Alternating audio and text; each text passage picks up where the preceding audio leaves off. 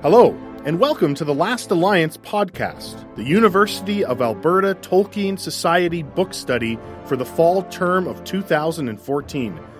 Join us this semester as we read and discuss The Hobbit together. Hope you enjoy it. Okay, we are going to get started. As you will notice, Rick is not here, so Lucas and I will be Rick today. Oh, so Wow, that hurts. I say Okay, we have a couple of announcements before we do the challenge, and that is this Friday we have another games night. For those of you who came to last month's games night, it will be the same format. Bring your board games. It's in this room from 6 to 10. 6 to 5 10. to 10. 5 to 10? I think it's 6 to 10. I'm going to ask Bruna and put it out in the email today. Probably 6. Because I don't have an events coordinator here to ask. Probably 6. That sounds right. That's what I feel like if we show up. Yeah. Yeah, the room's booked at a time, and they'll be here till 10. Bring $5 if you want to order pizza. What? Games night on Friday.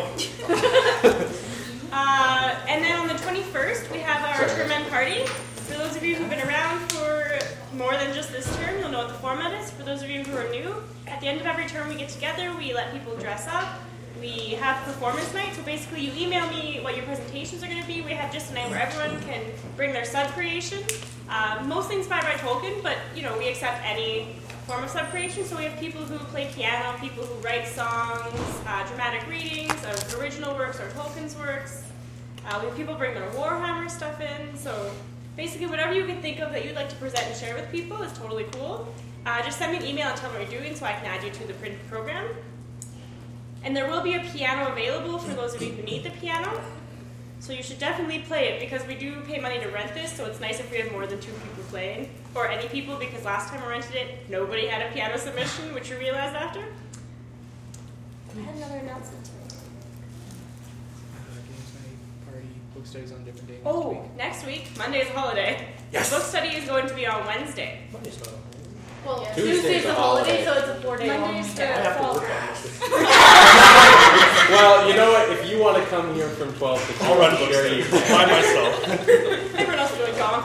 So hang on, it's on Wednesday, or are we taking a week off? No, it's on Wednesday. It's like the Thanksgiving weekend. Okay. I don't know what the chapters are, but I'll look them up for the end of the hour. Probably. And inklings? Yeah, it's this Thursday, 11:30 to 1:30. NaNoWriMo is officially underway. I'm keeping steady about 2,000 words per day, which is breakneck speed for me. I'm usually much more of a procrastinator. So if you would like emotional support or just like to get together, just come to Inklings. And just out of curiosity, is anyone else participating? Or Bueller? The people not in club that are participating, can I send them your way? Sure, I can take Sure. people. Excellent. I think that's all for announcements. Do we have any challenge entries for today? It was to rewrite a scene from the chapters in the point of view of a different character in the chapters. I had an awesome idea for one, but I ran out of time. Do it for the jury. Freestyle. Oh yeah. Yeah, if anyone has submissions that are late or like totally different, submit them for the journal. We'd love to include them. I'll start bugging you about that later in the year. Okay. If we have no submissions, then we will just start our round table. This half we're going to discuss Barrels of a Bond. So do you want to just do round table? Get off. You sent me to you. Okay. Do you want us to do 2 round tables? Do like Barrels of a Bond and then do. Yeah. Sure. Okay. So this hour we're just going to discuss Barrels of a Bond since we had 2 chapters for the week. So I have any pressing thing they'd like to start with? Okay, Lucas, you're going to start and we're going to go clockwise. Okay.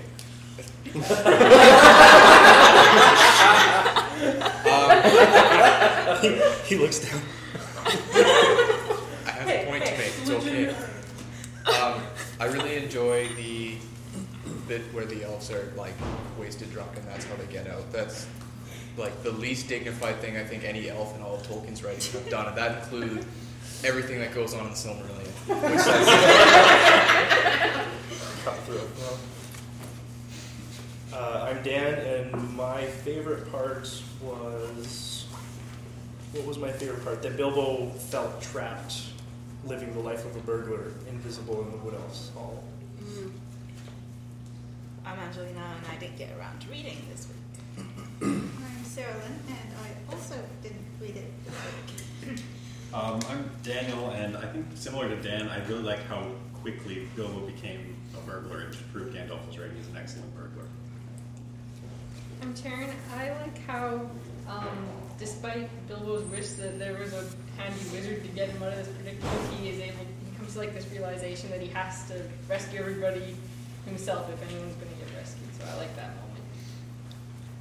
I'm Shelby, and I think, because honestly I hate the whole Mirkwood scene, that's like my least favorite part of the whole book, but it's my favorite part probably from this chapter was the elves getting drunk part, but I'm Greg, and I will demonstrate my originality by saying the sloppy drunk elves are my favorite part. Jordan, I'll pass.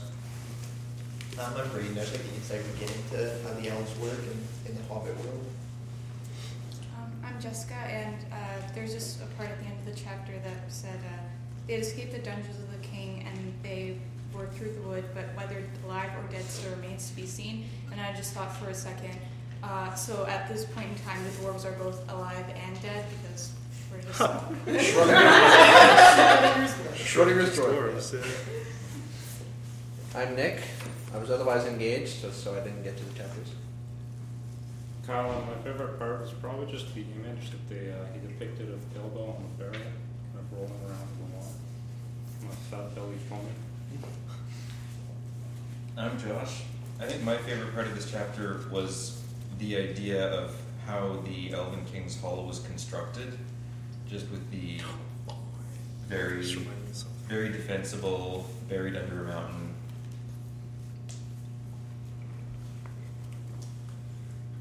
I'm Corinne, and I was going to say the drunk elves, but that's over. I like where Bilbo has this oh crap moment where he realizes I didn't plan out how I was going to get out the barrel. I'm Ben, and that part is also my favorite part, but I just like the fact, like, the narrator says, most likely you saw it some time ago and have been laughing at him. It's like, we're all laughing at Bilbo. I'm Kelsey, and I'm just reading here the description of the Elven King, talking about his crown of berries and red leaves because it's autumn. But then it mentions in spring he wears a crown of woodland flowers. And I'm like, who knows this? Is this Bilbo knowing this, or is this the narrator telling us something that just for the sake of saying it? I'm Kara, and my favorite part of this chapter was probably actually the narrator. Because you get a lot of lines in here, like, they were coming at last to the great adventure, so we must hurry on. He just, like, skips a section because he's like, this is getting good, guys, let's just... And then at the end, the line that Jess read was the part about how whether alive or dead still remains to be seen, but it already talks about how they're going to their great adventure, so he's kind of starting to, like, contradict himself. But I bet if you were a kid, you'd miss that part, so...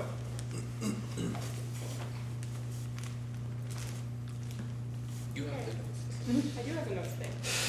Do you have chorus as well? So a lot of people mentioned the elves. So we are going to start with the elves as they play a big role in this chapter. But before we do any deep nitpicking of them, any general comments, general impressions you got about the elves? Nick, these ones really like to have a good time. This is true. Sounds like a party. I remembered when Josh was talking about a point I wanted to make, that Elf King's Woodland Hall reminds me a lot of Menegroth, Wonder Island, when they were talking about the many halls. Yeah. And his is one of the only other Elven kingdoms that's sort of built into a hill. I thought that was cool. For those of you coming next term to Silmarillion, you will know what that means if you haven't read it already. Impressions of the elves? What do you make of the elves so far in this chapter? More dangerous and less wise. Yes? I thought the Elven King was sort of like quick to jump to throw them in prison from the time they get there. It was like, 30 seconds of talking, throw them in prison. It seemed a little rash for an elf. Well, they are intruders then. And he's lawful good. How are these elves different than the elves we've met so far in the book? And Greg has already said more what is it, more dangerous and less wise? They're more strict, and it seems like they know less, whereas the elves of Rivendell seem to know a little bit of everything, or have a hint at. So they're sort of buried in their woods.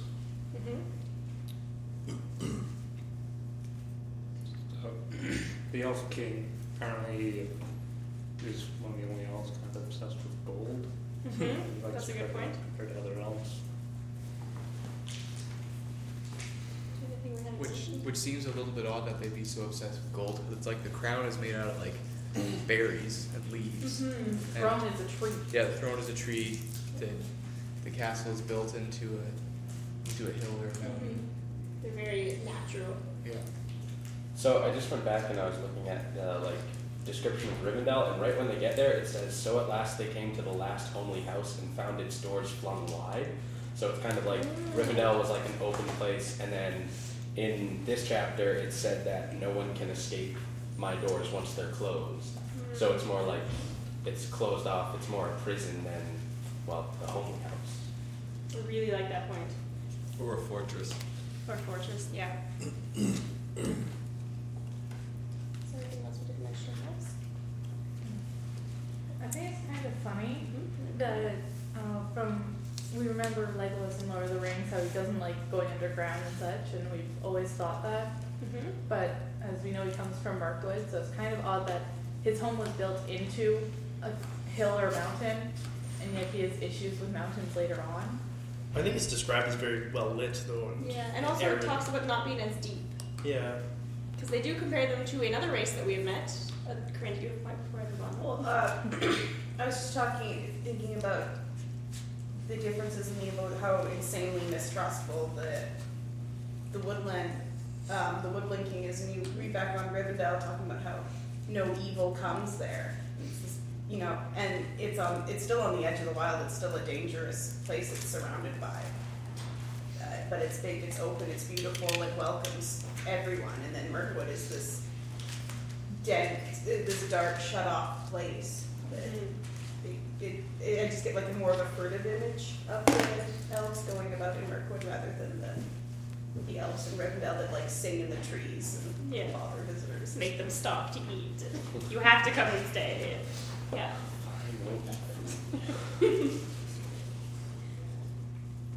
But these elves sing too. Like they have a couple songs that are kind of silly, or they have at least one song that's somewhat silly. That I don't know what page it's on. Barrel song with the barrels, roll. The short little one first. We're gonna parse them. Drinking before they sang that song. Yeah. I don't know. I bet the Rivendell elves were drinking too, though. Well, they were partying in the woods. Yeah. Does someone want to read the short song if I sing?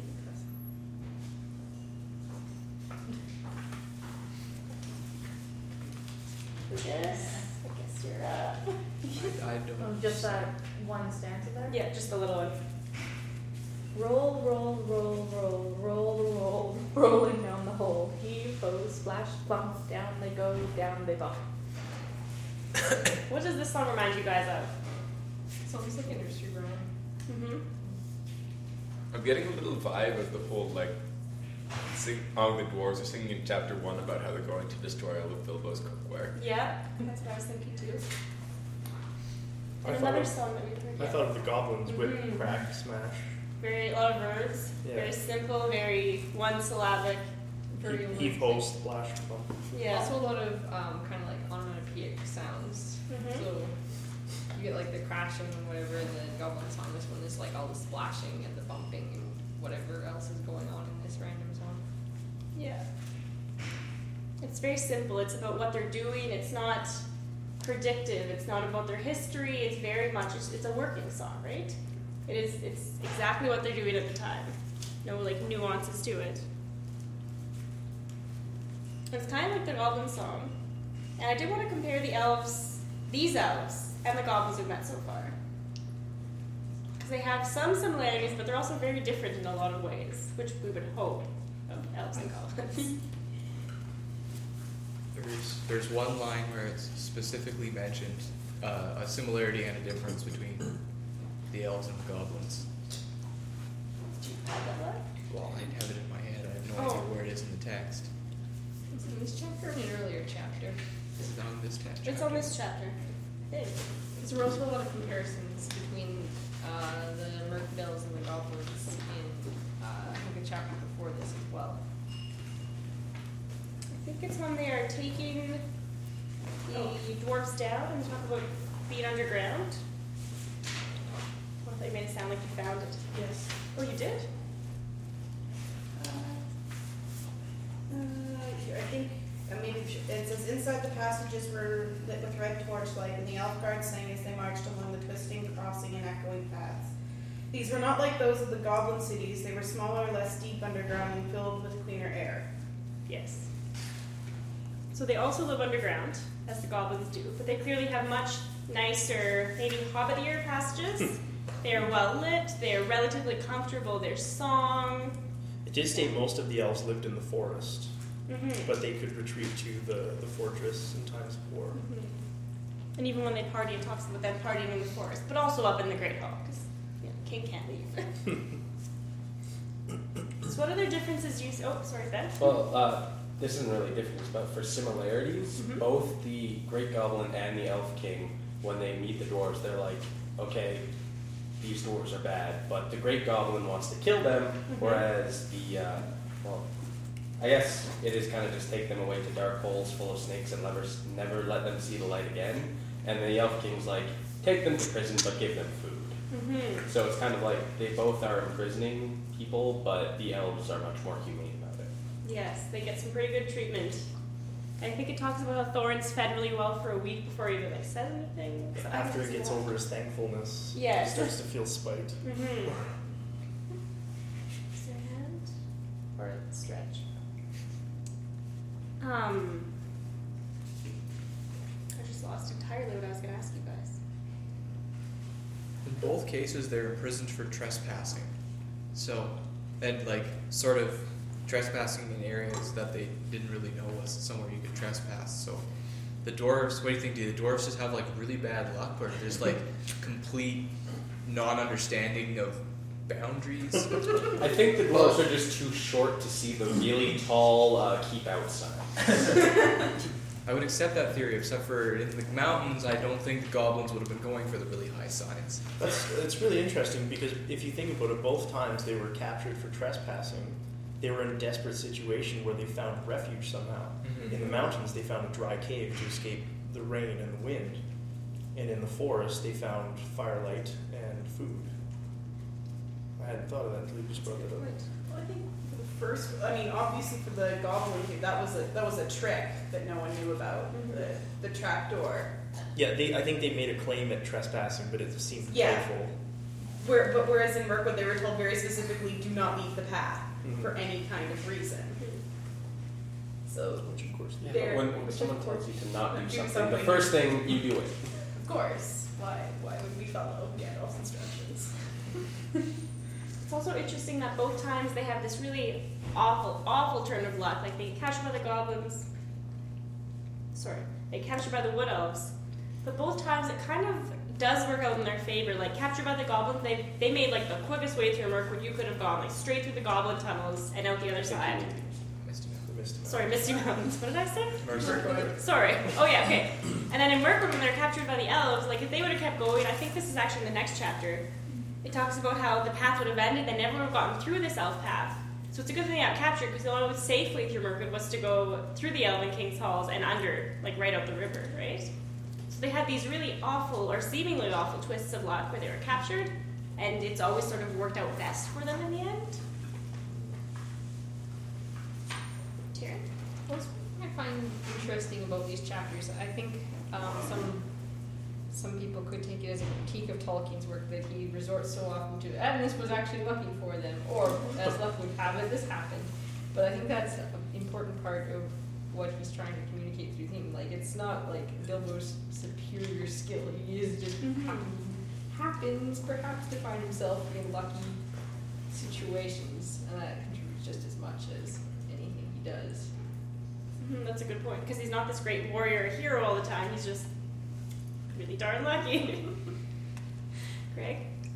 I think it's also one of the defining experience of hobbits that as soon as they leave the Shire, they're completely over their heads. Yes. That's a So, good point. Well, the so heads basically, are really short. thank you for the literalism, Ben. anyways, I'm just saying that they tend to barely have any clue what's going on, and basically they're just so sheltered that it would be unrealistic for them to be prepared at all for anything ever. That's a good point. And yes, Bilbo, I mean, even the dwarves are unprepared at this point, so like, to say Bilbo's unprepared is even kind of an understatement. Like, he has no clue. Right? Just speaking on that, because I mean, Thorin at some point has, he's one of the few that actually lived in Erebor and had to cross it through this wilds at some point to get to Erebor. There's a small part of me that's like, what did you think was going to happen? It's like, it's almost so unbelievable that they're this unprepared for the adventure, because at least some of them have had to make a journey of a similar nature. Didn't they flee to the mountains in the north before it was overrun by goblins, though? Yeah, and I would point out at that point it was probably Greenwood, not Mirkwood. Yeah. No. It's maybe less Maybe it was traditional. Mirkwood.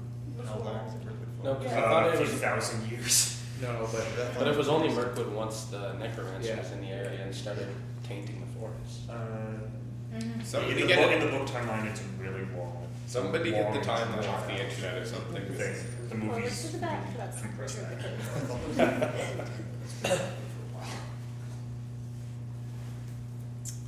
No, but I think Braden /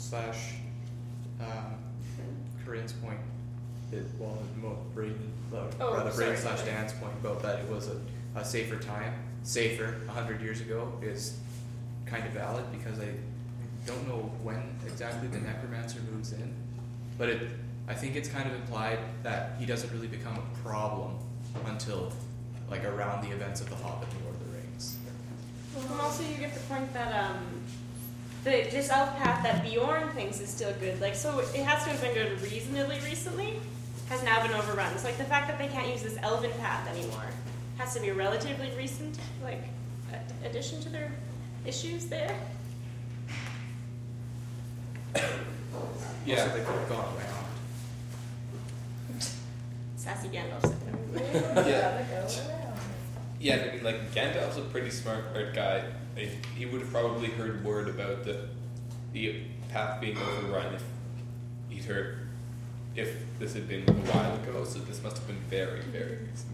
Well, I think that's brought up in the next chapter. Is like Gandalf is like, oh no, the path is no good anymore. He hears like right away. I guess what I mean more is like specific events. Yeah, like most of the stuff is pretty recent, but I feel like they just kind of thought they could walk there, and get it done. And even when it was safer in that time, you still would have had the danger of not having food in the wilds, just it being a very large place.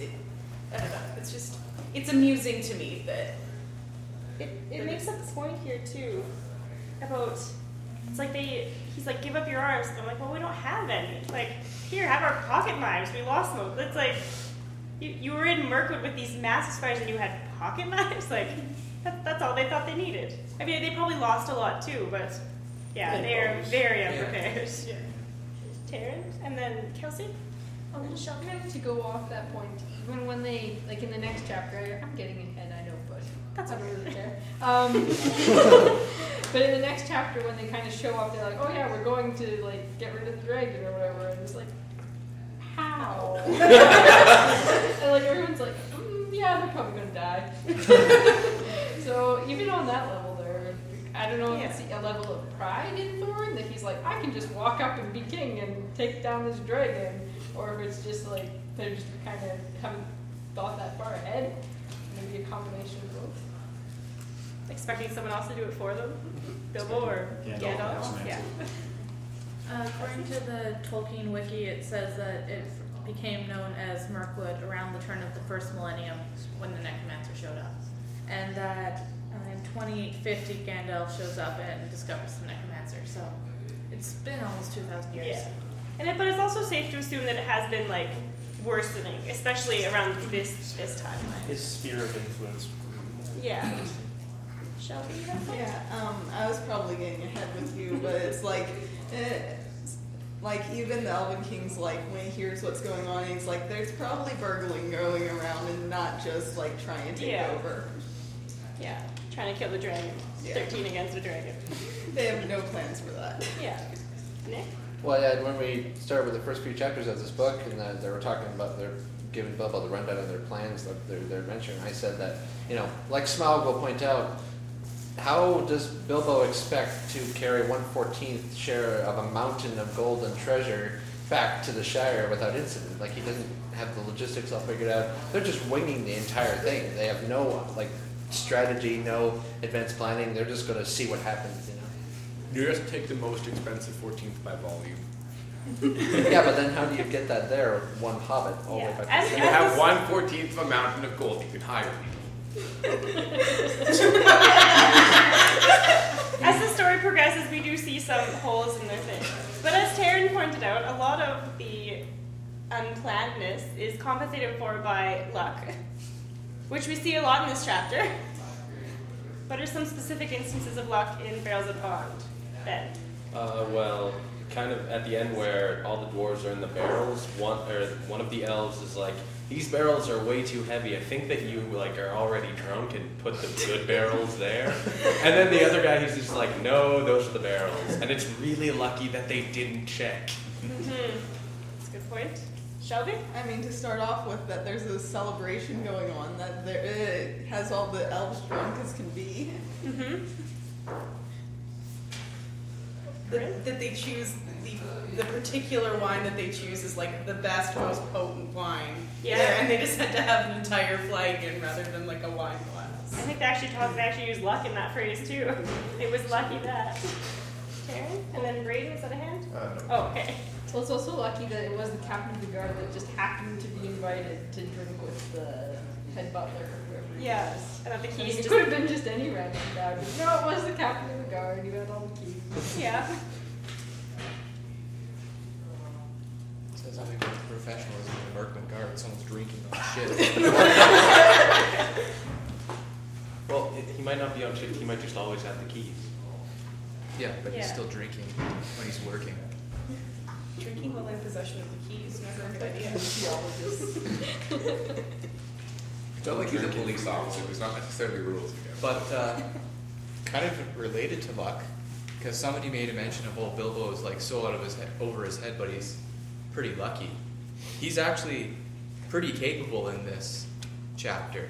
I guess I should let people pick examples of Bilbo actually taking care of himself. Corinne.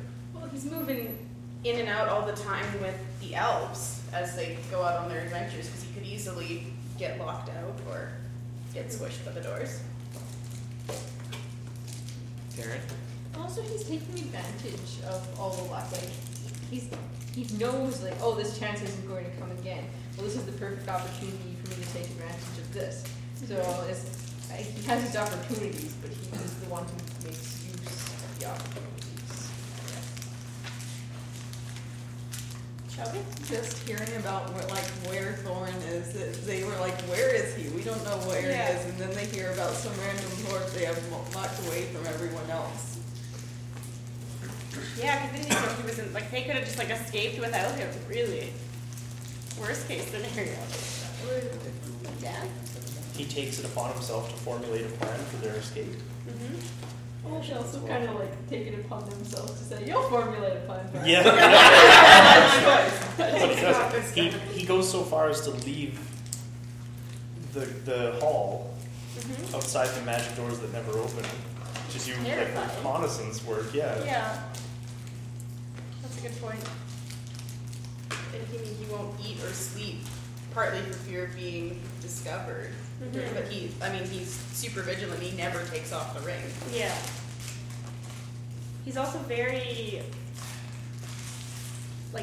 for all the dwarves at this point, because we've seen him before, he's be I should go save the dwarves. And he hasn't ever had to at this point, but he's always yeah, I should do it because it falls on me. And this time he actually, he could escape. I don't know what he would do by himself, but he could escape himself and be fine. He'd probably live.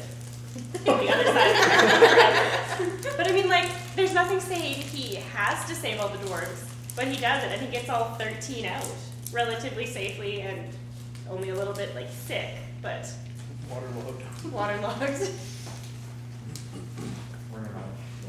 How did the dwarves view Bilbo in this chapter?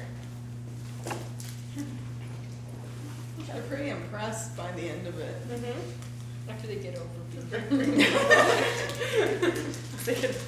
they're a little bit fickle, I think. They're kind of like, as long as Bilbo is like doing stuff for them, they're like, we love Bilbo. But the minute something goes wrong, they're like, Bilbo, it's all your fault. You always blame the one in charge, though, don't you? Yeah. Oh, yeah. They treat him a lot like someone else in the book. Gandalf? Yes. They treat him a lot like Gandalf in this chapter. He is the one who has to come up with a plan. He is the one whose fault it is if the plan doesn't work. He kind of sneakily doesn't tell them his plan because he's pretty sure they're going to hate it. In the Gandalf way, he makes a plan. He's like, this is what's going to happen. You know, you're on a need-to-know basis. Like, It'd be interesting to see who they blame if neither Bilbo nor Gandalf were around. They would just turn on each other like that. And just, just who would they blame without an external person in their group? Well, then Thorin's in charge, and they wouldn't blame Thorin because Thorin is the king. So Thorin's a very important dwarf. They they blame Bomber. that's a really good point, though, because the thing is that when Thorin isn't there, like for the first half of the chapter, they don't know he's there. It's like Bilbo's in charge because it's who's in charge. The other dwarves aren't very. I don't want to say ambitious, but I'm pretty sure they did blame Bomber. When he lost Bilbo in the tunnels, Gandalf's gone, Bilbo's gone. No, that was Dory. But they do blame Bilbo. But they blame Bomber a lot in Mirkwood. To be fair, Bomber's not very helpful in that. Bomber's not very helpful most of the time. And there's a lot of him to carry.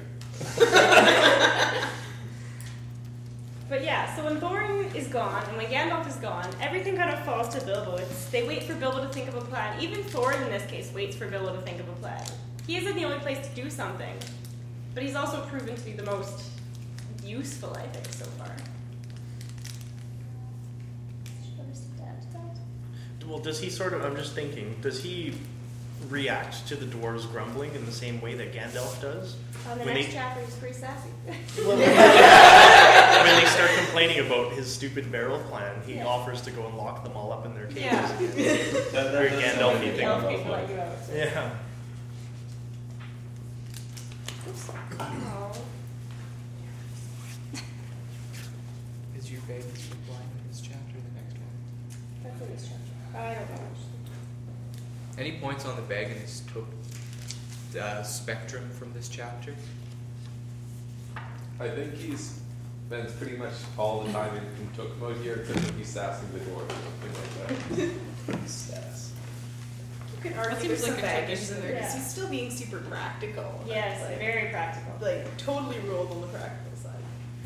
And they always call him Mr. Baggins in this chapter too. Whenever they talk about poor Mr. Baggins, it's always like, I don't know, I think that if he is all Baggins now, he's not really happy. Oh, the narrator, yeah. It's always poor Mr. Baggins. Yeah. Has to be done by Mr. Baggins. No help for Mr. Baggins. Well, he is Mr. Invisible Baggins, so. Yes, he has a new name. Craig, were you making a point? No, I was just scratching my head. Oh. And there is I think it's in this chapter. There is a line where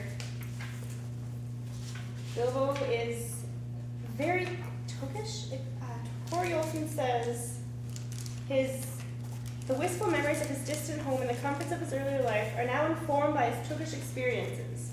So you still get this very Bagginsy line where it's talking about how he's wishing for his breakfast and he's wishing for his hobbit hole. I thought if I talk long enough, I'd find the line. I remember that. Oh, here. It's when he's stealing food and Yeah. he can't sleep. It's once they're on the end of the barrels. It says he no longer thought twice about picking up supper uninvited. He knew now only too well what it was to be really hungry, not merely politely interested in the dainties of a well-filled larder. So he's no longer like, oh, I wish I had my nice shelves full of food. It's so pretty. It's so good. Now he's just hungry. Like it's mere survival instinct. He doesn't care if he's rude and he steals. Karen? Well, that's one thing I found interesting about this chapter because I hadn't read it for a while, so I didn't remember. But he's actually stealing stuff from random people, from the Elven King. Like the Elven King were like, okay, you're kind of trapped, you don't really have a choice. But he like actually goes and steals from the random villagers, and I guess I found it surprising because I think we tend to look at Bilbo as kind of like this like really noble like hobbit who's like wouldn't do things like that or whatever, but he's actually kind of stepping into that burglar kind of role, which I find. Which is a really, really good segue into my next point. But the fact that Bilbo now has a new role, which is the role he was intended to be all along. And what does Bilbo make of this new role that he has? How does Bilbo feel about his job description now? This job sucks. Yep. And? Well, he says, I'm like the burglar that can't get away but must go on miserably burgling the same house day after day. So he's like, I'm a really great burglar, but I can only steal from these one guy. That's what I'm saying. He feels trapped in his burgling profession. But now that it's come to actual burgling, because like last chapter we saw him being brave, we saw him with a sword. He was that hero warrior that Gandalf couldn't find at the beginning of the adventure. And now he's the burglar that Gandalf did find. He's not really enjoying it. He's pretty good at it though. Well, Darren? Yeah, well, Actually, sorry. for his kind of second round of burglaring when he breaks into like the village or whatever, that's kind of like he's just like, well, I'm hungry, I have to do this. It isn't really like a goal. It's not like it's something he wants to do. It's kind of like he's driven to it out of necessity, more or less. Not like with the trolls when he's like, oh, gotta prove myself, gotta Yeah, steal or this even later thing. with Smaug, like I think that's something you could like, I stole this from a dragon. Take a certain pride in that, but I don't know at this point if he has. I don't know if he has a tremendous amount of pride in his burglaring skill at this point. That's a Although good we point. can debate that. Dan? Also, I wouldn't say he's getting very good at burgling. He starts, he's invisible, sure, but when he's stealing from the villagers, he's sneezing and coughing and being generally quite loud, and That's a good point. he has to leave because of it. Josh? See, I would say he's got to be a pretty good burglar if Thorin is complimenting him on it. Thorin doesn't know what's happening. Thorin just has a very low standard of burglars. He's a dwarf, after all. Well, last time he tried, though, he got told off by Thorin something awful for trying to steal the wallet. So, I don't know. I think Thorin's got a change of heart here. I think that's a good point. Say more about that, Josh. Well, I know that in the past, Thorin's been very reserved with his compliments and giving credit to other people. He is a little self-interested, I would say.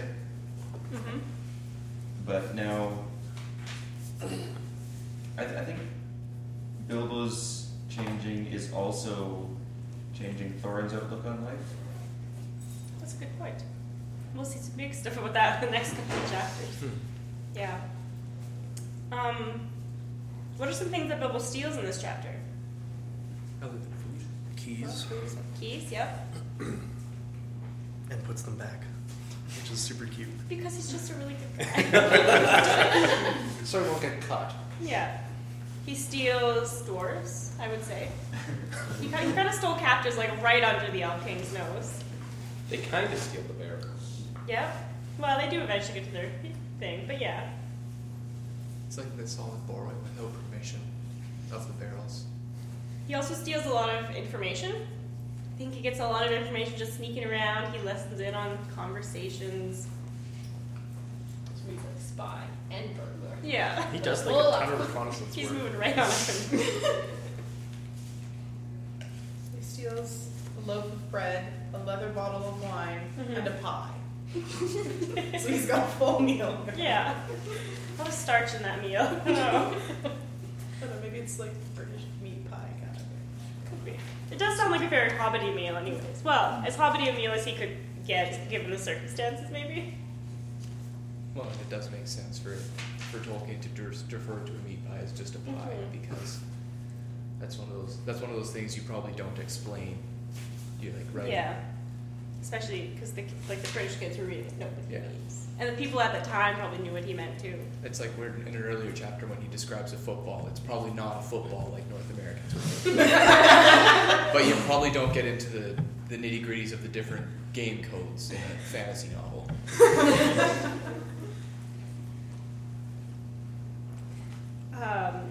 He steals Thorin's admiration.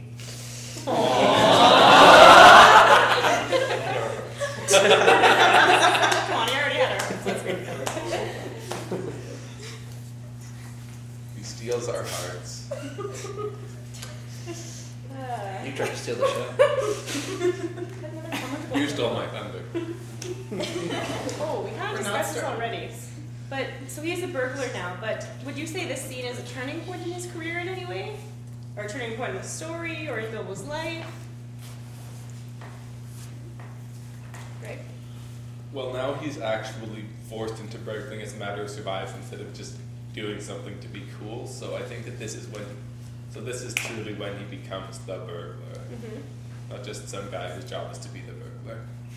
That's a good point. I like that distinction between those two.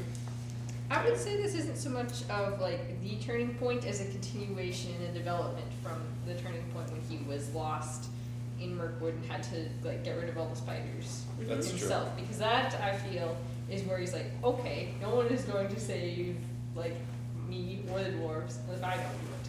So I think that's the first time to a certain extent, although you could argue maybe for the riddles in the dark. Although he still has hope of getting up with Gandalf and them again. But like that I feel is one of the first times where he's actually like, it's me or it's nobody. And this is just kind of another moment of that, but I think taken to a deeper level where he's like, yeah, it really is me, and now I have to make it like a really good plan and some stuff like that. So I think it's a continuation, but not necessarily the first turning point. That's a good point. How much time do we have left? It's 12:42. Do we have time to go over that song? Do we want to go over the song? Let's go over the song. Awesome. It's I really think we cool, should. and it has really good implications if you look at it in the greater story. I thought you were saying no to me.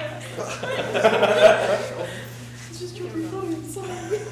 My comic timing is off. No, Jerry, you're still our favorite Hobbit. You make a pretty good Rick. Thanks. It's really touching. Okay. Would somebody like to read the song? I'll read it. Oh, Jordan or Taryn? Are you two? Down the swift dark stream you go, back to lands you once did know. Leave the halls and caverns deep, leave the northern mountains steep, where the forest wide and dim stoops in shadow, gray and grim. Float beyond the world of trees, out into the whispering breeze, past the rushes, past the reeds, past the marshes waving weeds, through the mist that riseth white, up from mirror and pool at night. Follow, follow, stars that leap, up the heavens cold and steep. Turn when dawn comes over land, over rapid, over sand. South away and south away, seek the sunlight and the day. Back to pasture, back to mead, where the kine and oxen feed. Back to gardens on the hills, where the berry swells and fills. Under sunlight, under day. South away and south away.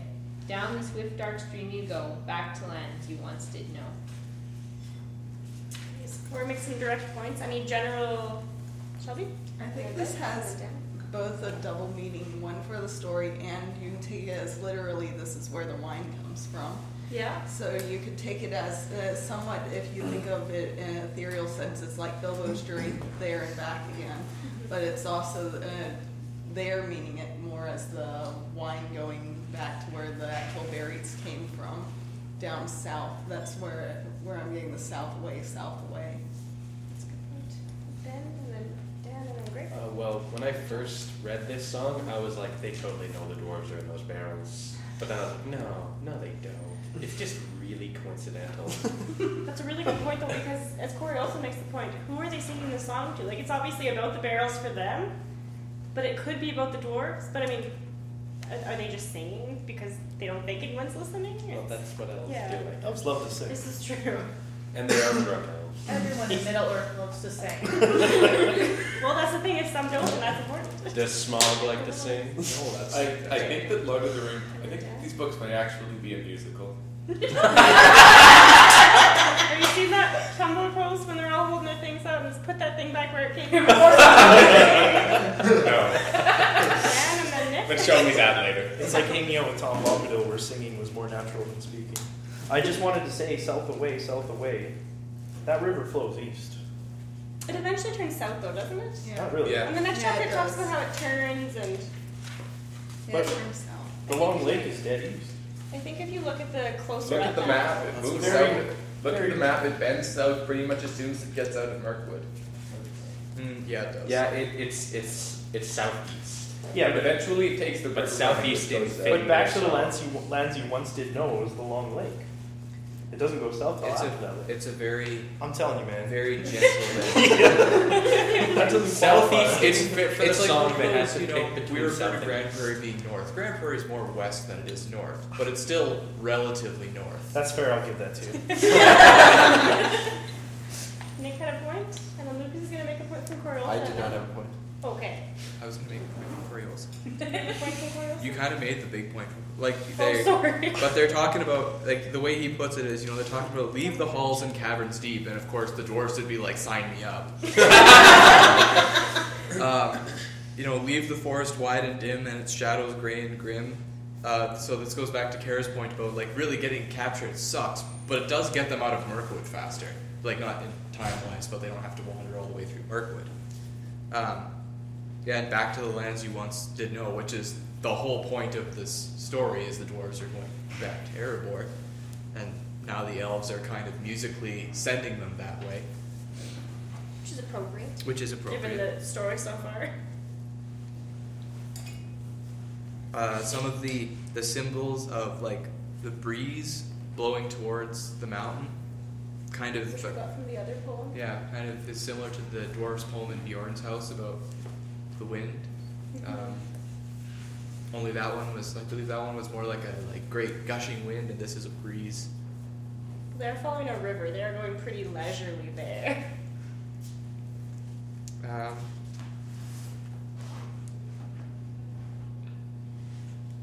There's, I lost it, but there's something in here where it stops being about just like direction and they're being sent towards where they go, but there's a reference to time.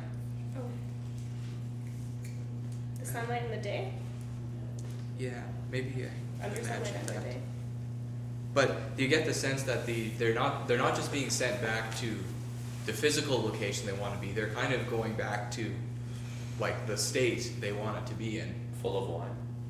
You could state for a barrel of beer. Well, there's a progression from night to day. Like, it starts out there in the shadows, and then it talks about the rise of the stars, and then it's dawn, and then it's sunlight, and it's like full day. Yeah. So there's that progression for sure.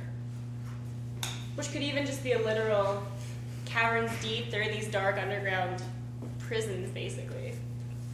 Going back to where they can see their home. What once was. Okay, there's one more good point before we break. Okay, we have like 2 minutes, but you can make it. Who are the elves? Like, who is hearing this elf song? The elves, the Bilbo. dwarves. What? And then the Bilbo. The Hobbit. So when the elves are singing "Back to Lands You Once Know," that has a very different meaning for Bilbo than it does for the dwarves. Because Bilbo's not from the same place as the dwarves. He doesn't even go there.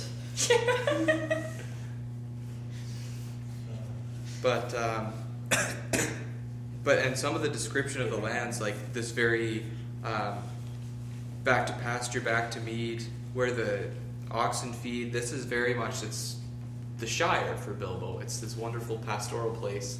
So not only are they sending the dwarves out of imprisonment and like saying, go away from this deep dark place, they're kind of singing Bilbo back to the Shire, which is kind of where he wanted to be to begin with. Since we are doing a different chapter, we are going to do a round circle again about a warm welcome.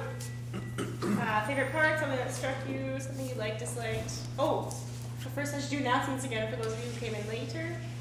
Games night Friday, this room 6 to 10, I think. Same format as last time. Bring board games if you want to play them. Bring $5 if you want to order pizza. It's a good time. The 21st, which is 3 Fridays from now, is our term end party. Lots of people presenting at that would be great. Send me an email if you want to present something, brief description of what you're doing and about how long it's going to take, just so I can add it to the program and make sure we have enough time for everything. Also, bring $5 if you want to order pizza. Present stuff that's really cool. We'll have a piano there. Inklings, Thursday, 11:30 to 1:30. If anyone will be, or I don't know, is maybe participating in NRMO, if you'd like emotional support, come and and join me. That'd be nice. And because it's a long weekend, there is no class on Monday, so our book study is going to be on Wednesday next week, like with Thanksgiving. So this room, same time, but Wednesday. So jealous. Okay, warm welcome. Does anybody want to go first? Because I'll pick on you if you don't. I'll go. Okay, we're going to go clockwise again. No, we're going counterclockwise to put you on the spot. That's okay, I have stuff to say. We can go counterclockwise. Okay, so my favorite part is when Thorin goes, I am Thorin, son of Thrain, son of Thror, king of the mountain. I return. Because the first time he's being like actually an important dwarf instead of being a very important dwarf, all capital letters. I didn't read it. I didn't read it either. My favorite part from this chapter was the fact that Bilbo, when they come to a stop at the bend in the river, rather than taking that time to let the dwarves out, he goes and gets some food and has a good sleep. They could have gotten out at that point, in my mind, and it just seems weird that he's like, all right, we'll wait until we get to Lake Town. That makes more sense. We're dwarves. I like how everyone in Lake Town is very welcoming, and then privately the master of Lake Town's kind of like, yeah, bumper each other, all gonna get eaten. Can we all agree that Stephen Fry was amazing? Yes. Yeah. Stephen Fry was amazing when they put him on the casting. He could have not even done any shots. You could have just narrated without even being present, and it was so awesome. My favorite part was how sassy Bilbo's gotten. Like, he's really taken on the Gandalf role, because they start grumbling, and like he takes them off the barrels, and they're like bad-mouthing him. He's like, are you alive or are you dead? Do you wish you were still there? You're a little bummed up, you're alive. Go get you some food. And they're so ungrateful, and I think Bilbo's finally starting to snap and be like, no, I can't stand up for myself. Like, After all, this is your adventure, not mine. exactly. I didn't get to it. My favorite part was when they get to Lake Town, the captain's like, if you come in peace, lay down your arms. And Thorin says, we have none, we don't need any. And it's like, they're going to take on a dragon. And Thorin's basically like, yeah, we got this. I love when Thorin whacks pomposity and they're asking who Feely is, and he's like, the son of my father's daughter. My nephew wasn't an option. Okay. Yeah, sister. Son of Thror, son of Thrain. They're used to this. Grandson of Thorin. I think my favorite part of this chapter is one sentence that comes after they're talking about how real legends still live on in Lake Town. But this pleasant legend did not much affect their daily business. That is so absolutely true. I just love that. My favorite part was anything that has been mentioned or will be mentioned in the next hour. I really like the part where, Thorin comes in and the elves from Mirkwood who were sending the barrels along are like, hey, you were our freaking prisoners, what are you doing here? Those poor guys. You crashed our party 3 times. In 3 different places. Are you stalking us? I like how overreactive the townsfolk are when the dwarves arrive. It's like, hey, there's some dwarves here. Let's throw a party. This is gonna be awesome. Business hall. Like nothing's happened yet. They just showed up and suddenly you're partying like it's, I don't know, New Year's for the next 10 years. So. I gotta say, it's like between Sassy Bilbo and the song that the Lake Town men sing. Mm-hmm. My favorite part is also the sassy Bilbo. He digs the dwarves out of the barrels. That's a restart. Okay. I thought since we just did the elf song, I thought we should do the men's song now, so we can kind of compare the two. Would somebody like to read it? Is this the King Beneath the Jordan? Mountains? Yeah. Yes.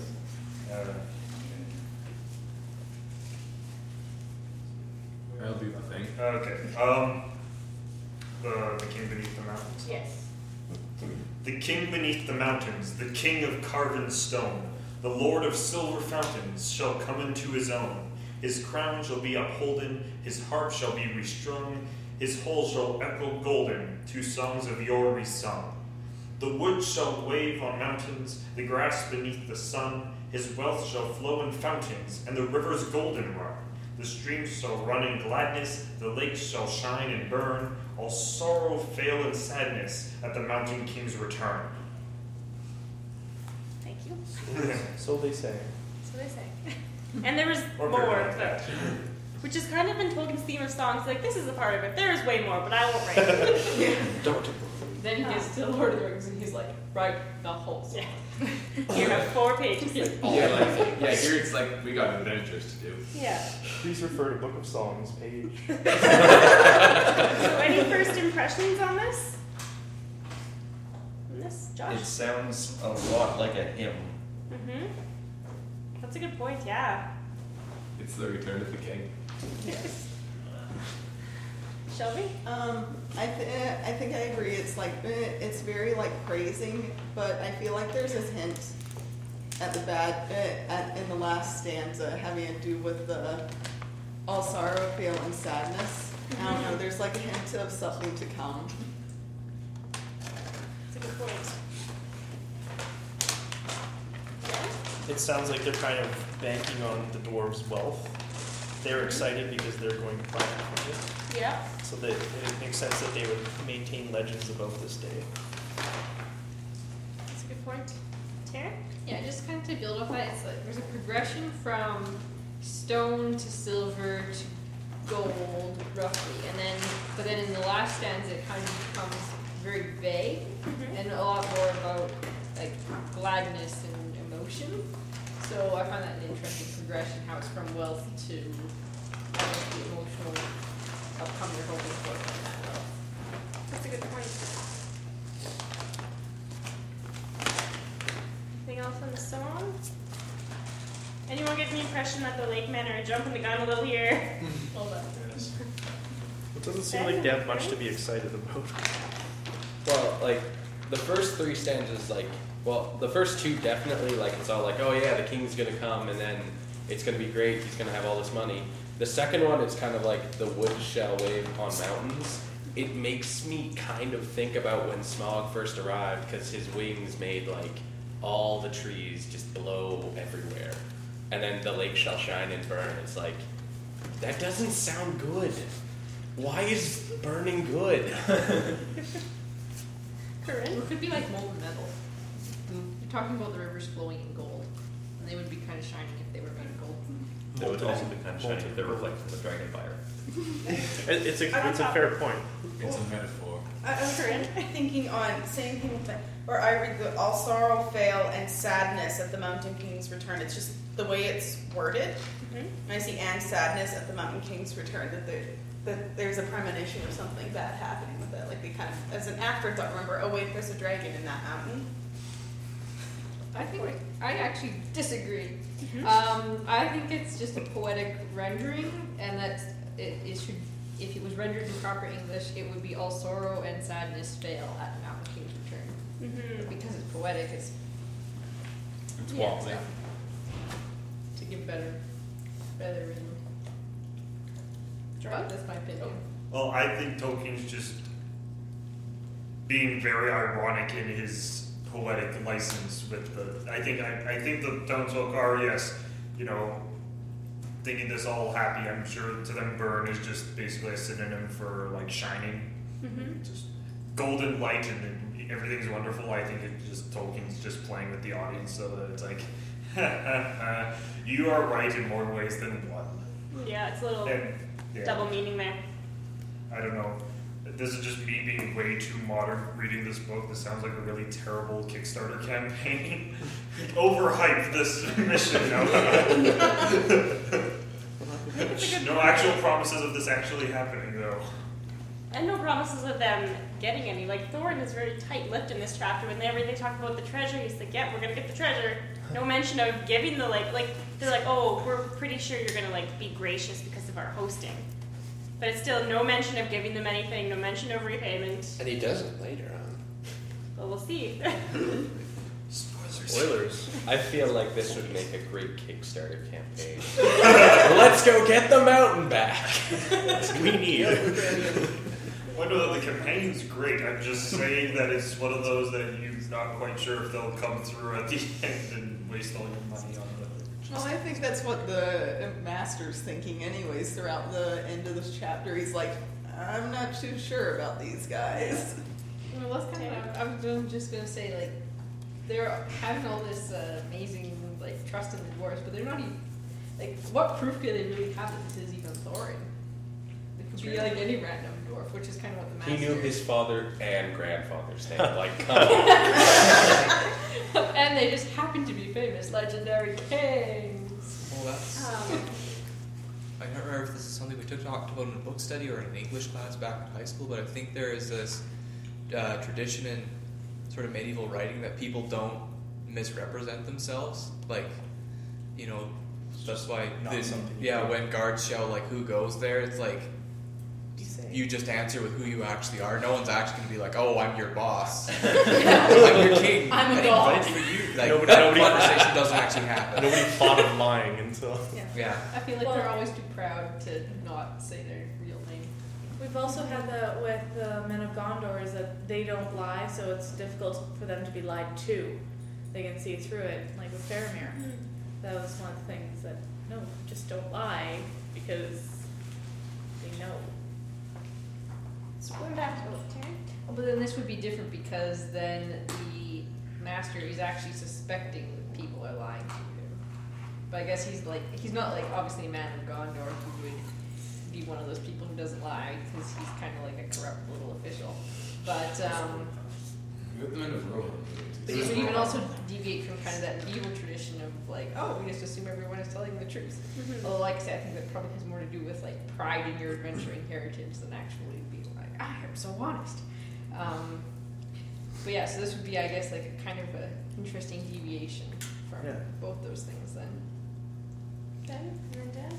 Well, to what Taryn said, like, it does say at the kind of the end of the chapter, it was, then for the first time the master was surprised and a little frightened, and he wondered if Thorin was after all really a descendant of the old king. So I guess your point is valid. They do really think that, but... I was just going to say the same thing. Okay. And just going back to the song, because we're going to hit this in a couple more questions later. What does the song tell us about the men? Because we haven't had men singing yet. Okay? My thing was actually about the previous thing. Oh, you can still make a point. Okay, actually, judging from how the Master of Lake Town seems to be this very like officious, rule-based little guy, a little part of me is saying that the townspeople don't necessarily completely believe it either. They're just doing this as an excuse to get a couple of weeks off. That's a fair point. Taryn? Mine is kind of like a sprawling random point. But I'm kind of wondering then what this, just as like a matter of discussion, what this would say about people's view to the legends and what is the significance that old legends could become true. And I think we see this in a couple others, but I don't know if we want to discuss that. No, that's good. Particular moment. Well, because that's like what they're like. That's what the men's songs are about, right? Is their legends. Like the elves sing about starlight and drinking and dancing, and the goblins sing what they're going to do, and the men sing about their legends and their past, right? Something that happened. Yeah. That's But they also make new songs up. Is a good point too, because the whole time, like some of the songs are old about the king, and lots of new ones are about the dragon must be dead and the king has come back. Like they spend their whole time, the dwarves, with their writing songs and singing them at their doorstep, and it's a very big piece of culture for the men, I think. Forward onto that, it almost seems, just a quick general impression, that elves and dwarves sing songs to honor things, but the men sing songs to remember things. They don't have memories as long as elves or dwarves. Oh, they also, Corey also points out, maybe it's in the book too, but there's, Thorin's like 150 years old, or it was 150 years since the mountain fell, I can't remember which one. But, like, that was probably several generations of men since that happened. So the dwarves, or at least some of them, were probably old enough to actually remember that, whereas the the people of Lake Town, they actually need, like, song to communicate that, because it's like, my grandfather might have remembered that, but he's, like, dead. Well, it even points out in, I think, this chapter that some of the youngest generation were like, dragon, there's no such thing as a dragon under the mountain. They're like, that's ridiculous. So, yeah, and that's another instance of where, like, there's, like, these legends, and some of them take them seriously, and some of them, like, I mean, I think to like some extent, they're like, oh, yay, a legend about gold, let's pay attention to that one. But some of the other ones are like, that's just a legend, there's no dragon, we can just have gold. And yet both of the legends are important, yet equally are kind of flexible, I guess. Like, some of them believe them, some of them don't. Mm-hmm. Then they both end up coming true. That's a good point. You can't pick and choose your legends, like Yes. More general comments about the song? Okay. We're going to go back to our old friend Luck then, because it comes up again in this chapter, as always around Bilbo.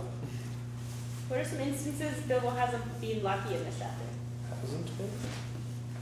Hasn't been. Always lucky. Okay. Well, he's unlucky that he got a nasty cold. This is true. He didn't drown. But he did. We did not drown. Well, there is that. None of the dwarves were dead. I think that's impressive. Can you imagine? It was kind of a 12 out of 13 crazy pretty plan good that did rounds. not guarantee survival. Yeah. And he'd be Yeah, it wasn't stepping pretty in risky, yeah. It's not a hand. Did I miss a hand? No, I was counting people. Oh. There's like 15 of us in this room, so if we put 13 of you into barrels and The chances of all of us surviving. just see how long you guys survive. Yeah, just For like a good day, like it's overnight. It's cold water. Yeah. people. They didn't. They get some time to dry out. You might get seasick while you're in there. Oh, God. No, I was. 6 of them are half drowned. Yeah. But only half. What are some other instances Bilbo has of luck? Or noticing luck? Karen, and then Ben? Well, I just find it kind of lucky when they actually show up at Lake Town and are noticed that they aren't immediately rearrested. Mm-hmm. Because I think that would be like a greater chance of happening, and they're like, well, I guess we'll leave you alone. Ben and then Corinne? Well, Thorin specifically says, I suppose we ought to thank our stars and Mr. Baggins after they all escape. Mm-hmm. So it's like Thorin's acknowledging, yeah, this is all pretty lucky. But also we have Bilbo, yeah. Well, when they're talking about, again, like this was the fastest way they could get to Lake Town because the one part of the river is swollen from rains and they wouldn't have been able to pass it that way. The elf road that they were using is no longer passable. They just happened to get the absolute best possible way. Mm-hmm. Even if it seemed really bad at the time.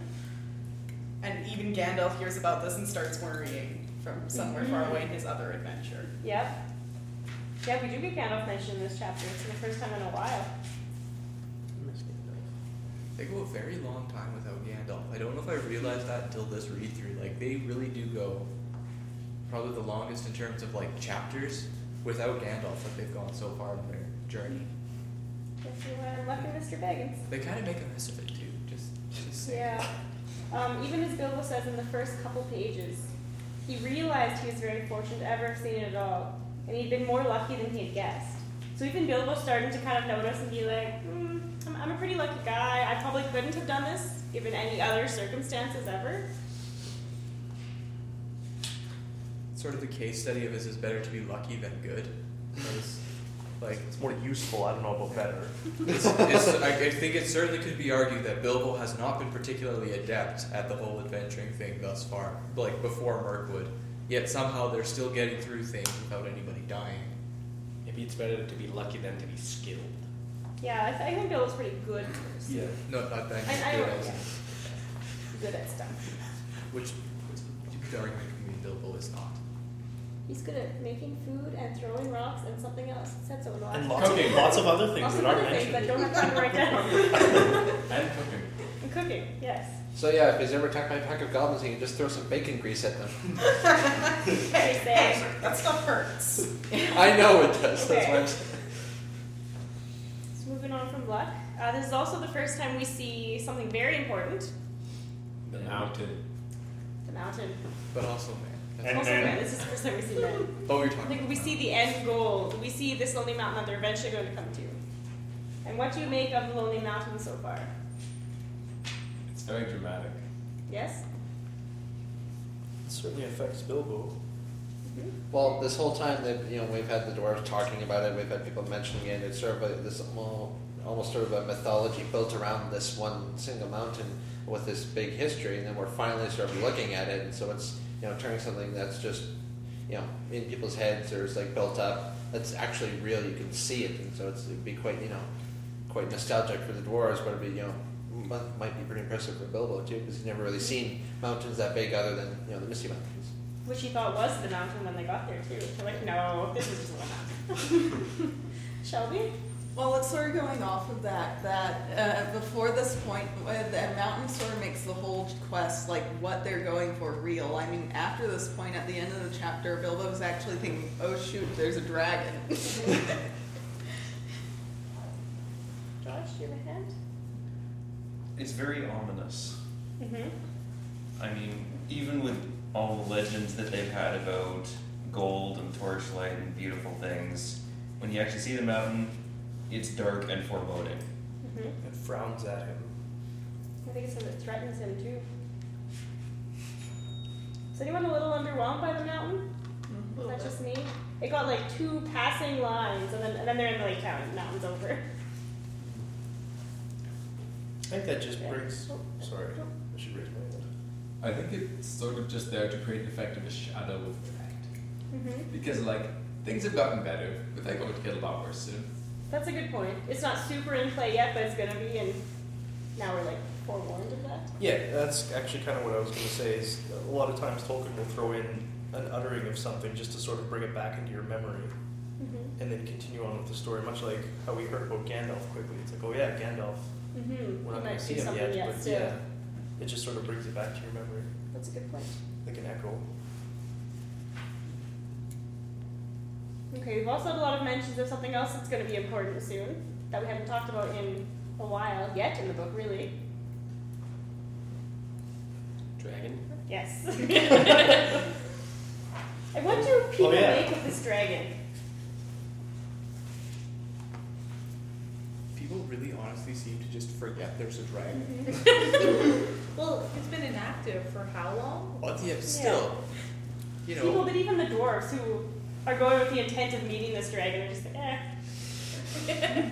Right? Yeah, like for a lot of people who've been living in Lake Town, it's like entirely possible that the mountain is actually just a dormant volcano because it gives off a puff of smoke here and there. But still, it's like there's the embodiment of fire-breathing death living next to you, and somehow it's like, oh. Well, Lucas, my house in Lake Town. Lucas, if I told you there was a dragon in the Rockies, would you or would you not call bullshit on me?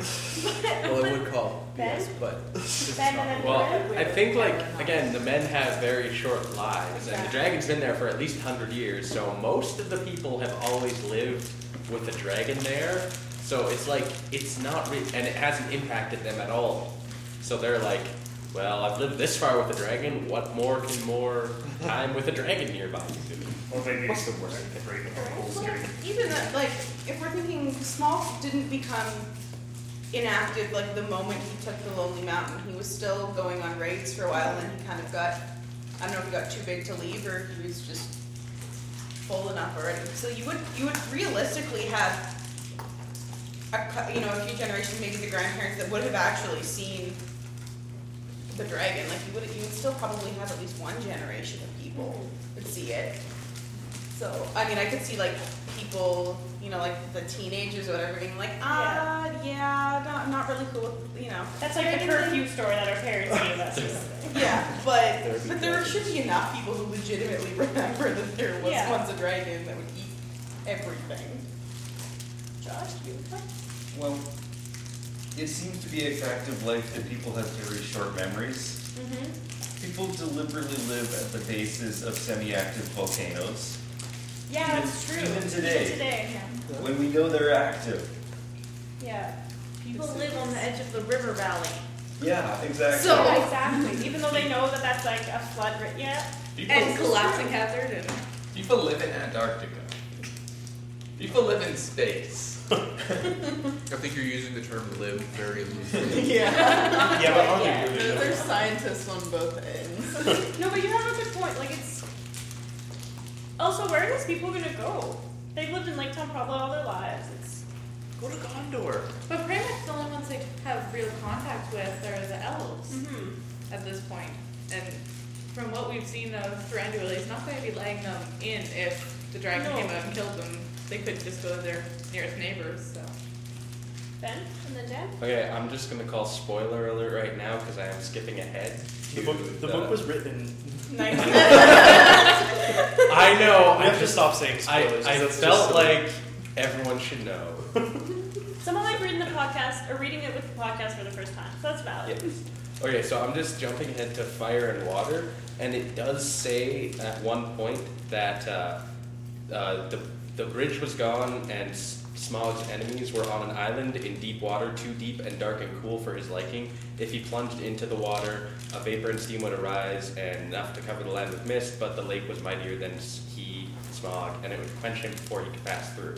So, obviously, Smaug doesn't like the lake. I really love the double entendre of deep water. That's fantastic. That's a good point. So they're relatively safe. Yeah. Well, the only reason that he goes is because he's really pissed. So it also says, like, so he wouldn't be able to swim there. But he is a dragon. He has wings. He could just fly, land on the town. Yeah, but water. They Well- just jump in the water and live. Right? Well, it's plausible at this point that Smaug is just so like enormous and heavy and jewel encrusted that it's just a big challenge for him to fly and he's graphically walking some of the time unless he wants to impress.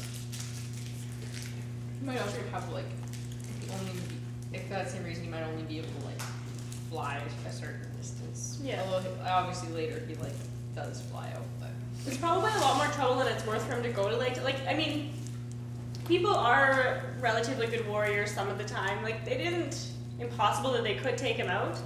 So, I mean, the risk of the lake, the risk of the men, I don't know. I think that he'd rather just live slightly less well off by not eating these people. Who does not forget about the dragon? Well, the Elf King. That's not what I was thinking of. The group-faced man. The what? The group-faced man. Bilbo? No. Bilbo. Bilbo is the only one who's being super real. I mean, as in terms of the company, very realistic. It talks about Thorin. He's strutting around like the dragon's dead and the treasure's his. Like, I'm pretty sure that's almost a direct quote. Thorin looked and walked as if his kingdom was already regained and Smaug chopped up into little pieces. There you go. Dragon steak. Whereas you have Bilbo, he's miserable. It's like he's getting great treatment, he's fed, he's hopefully getting better. But there is still a dragon and he knows what his job is going to be pretty soon.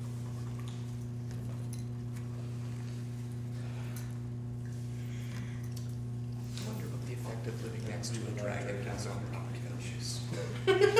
One of those like hedonic pricing models, you know, 5 bedrooms, 3 baths, dragon. Dragon adjacent. Yeah. That's gonna be one of those commercials where they're like, "You did? What do you mean you didn't use a realtor?" Did anyone tell you about the dragon? They absolutely didn't your realtor tell you? We didn't. That's Okay. fucking so cheap. I did want to say about why men remained in Lake Town. Yes? The pride of the men of Dale. You don't just abandon your home. I mean, the dwarves did, but there's a dragon living in it. They're also going back. They Yeah. also have some pride too. Yeah. That's a good point. Okay, any other general comments about Bilbo or Smaug in this chapter? It's also Bilbo's birthday right about now, by the way. Yeah, he talks about it in his speech in Fellowship about how I spent my 50th birthday in Lake Town, but all I could say was thank you very much. It's actually what it says, direct quote. I bet he was floating down along the barrel during his birthday. Yeah. No. No, it talks in the Fellowship. It talks about him being at the feast. Okay, so then I think that the men of Lake Town aren't like celebrating that the dwarves have reclaimed the mountain. They're just really happy for Bilbo that it's his birthday. But yeah, no. Like 50's a big deal for Bilbo forgot it was his birthday, and it's not. Oh, mentioned in this one he somehow. forgets it. That was Yeah. just a little bit trippy. Yeah, Still no, not that's- there. Okay, anything else about Bilbo in this chapter? Okay. Still trying to make sure his ring's a secret. Yes, he has to be really careful because of the elves.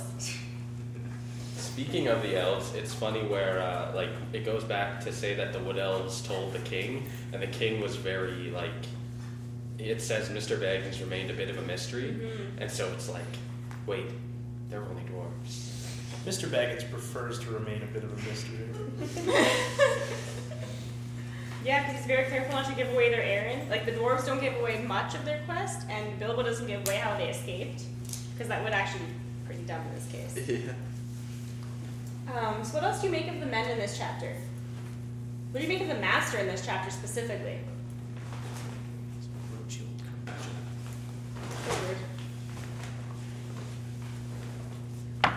Ben?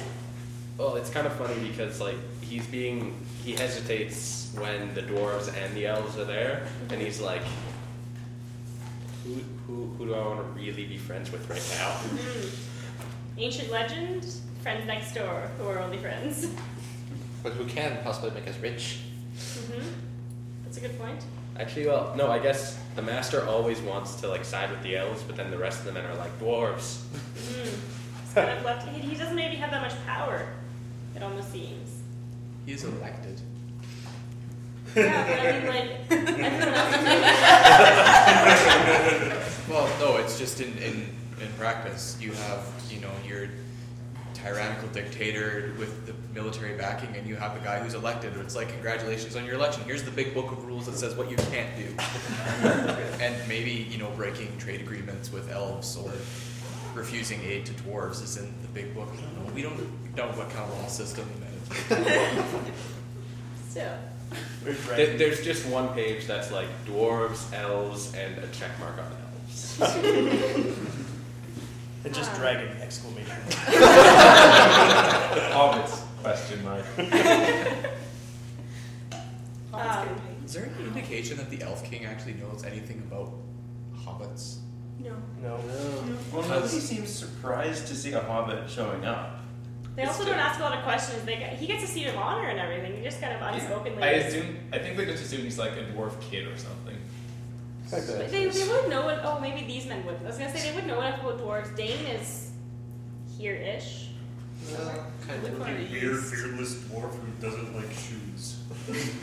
And has lots of hair on feet with no shoes. To be fair, we've never established how hairy dwarves' feet are. True. Karen?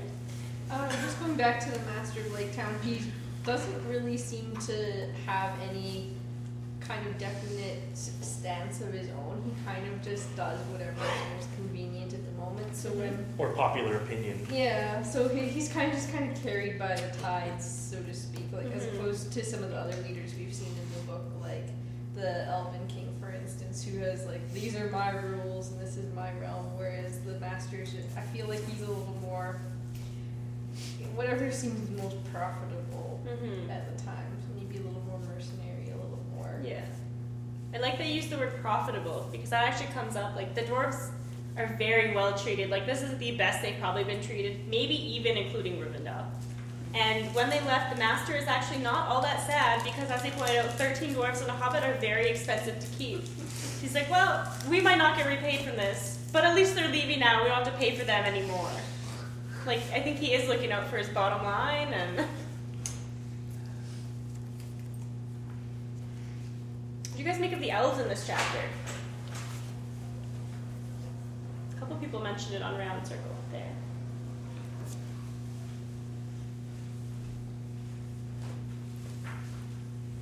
Seems surprisingly okay with the fact that their fugitives are having supper with this particular. I love that it's they just declare that they're fugitives, and then basically nothing else happens. Like, they make no other protest. When the humans start to cheer and sing, they become a little afraid and worried, it mentions. So About they're these powerful people they've accidentally locked up, maybe. yeah, that their king may have made a mistake.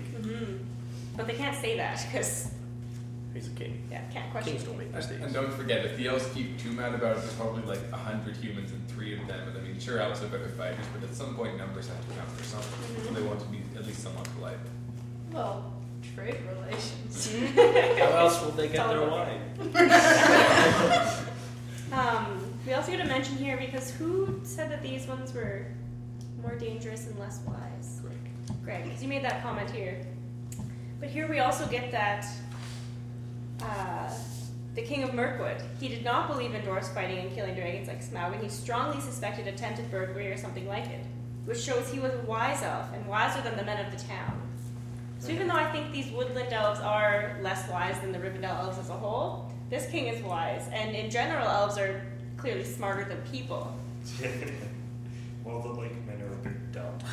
Yeah, that's true. So it's not so much that they're I wise. think the wisdom spectrum must go like Rivendell elves, Mirkwood elves, men, dwarves somewhere.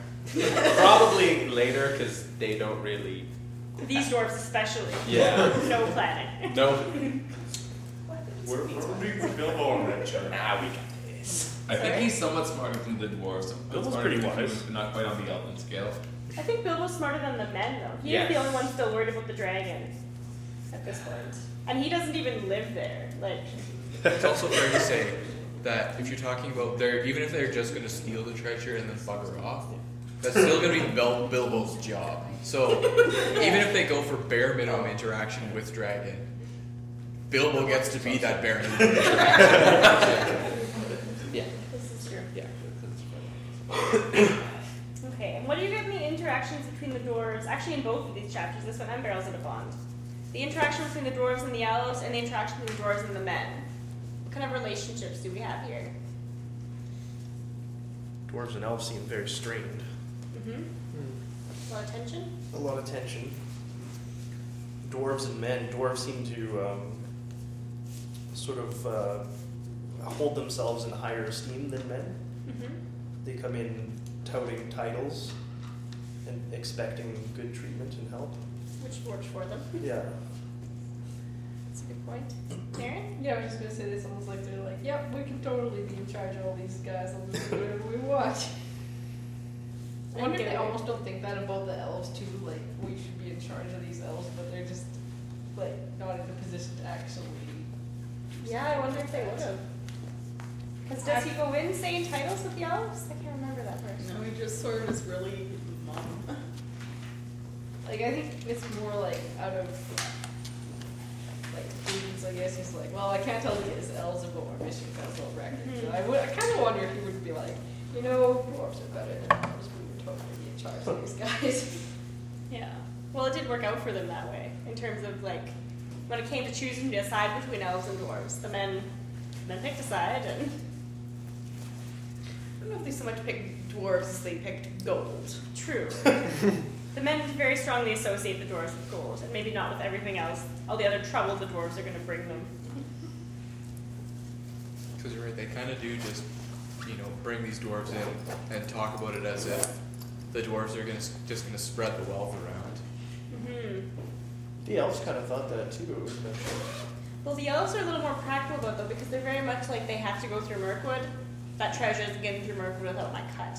I mean, before when it mentions how much Thranduil loves gold and elves don't mind, and they have to rely on trade. Everybody just sees these dwarves as a big walking payday. Which is gonna, I don't know, bite some people back in the butt later. Tax them to hell on the way through. We've just instituted a very large toll.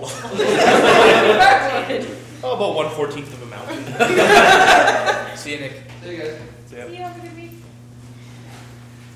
I don't know, we Like charge the tax everyone haven this problems toll. that the king of Mirkwood's gonna create for himself. All right, Mr. Freakonomics. But I have not read See you, all have of a that. good week. See ya.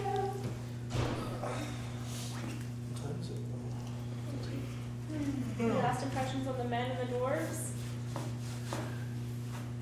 I'm still getting over the fact that men just live in this town next to this dragon. And it's like lovely weather They today. are on the opposite side. Water of the lake. is greater than fire. They should Yeah, it have says that you south can't even end of see the other side of the lake. Bilbo only knew about it because of his map.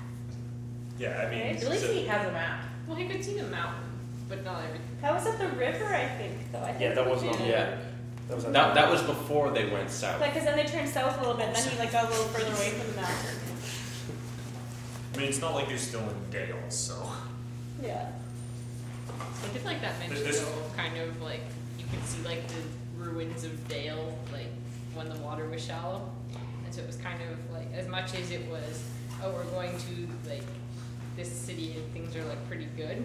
It was also like, but they have fallen from the glory of their past days, and I think that's reflected probably to at least some extent in the characterization of the men, how they're just like clutching on to any legend that comes their way, and they're like gold, and but at the same time there's a lot of like, but what do I get out of this mission? Like we see from the master.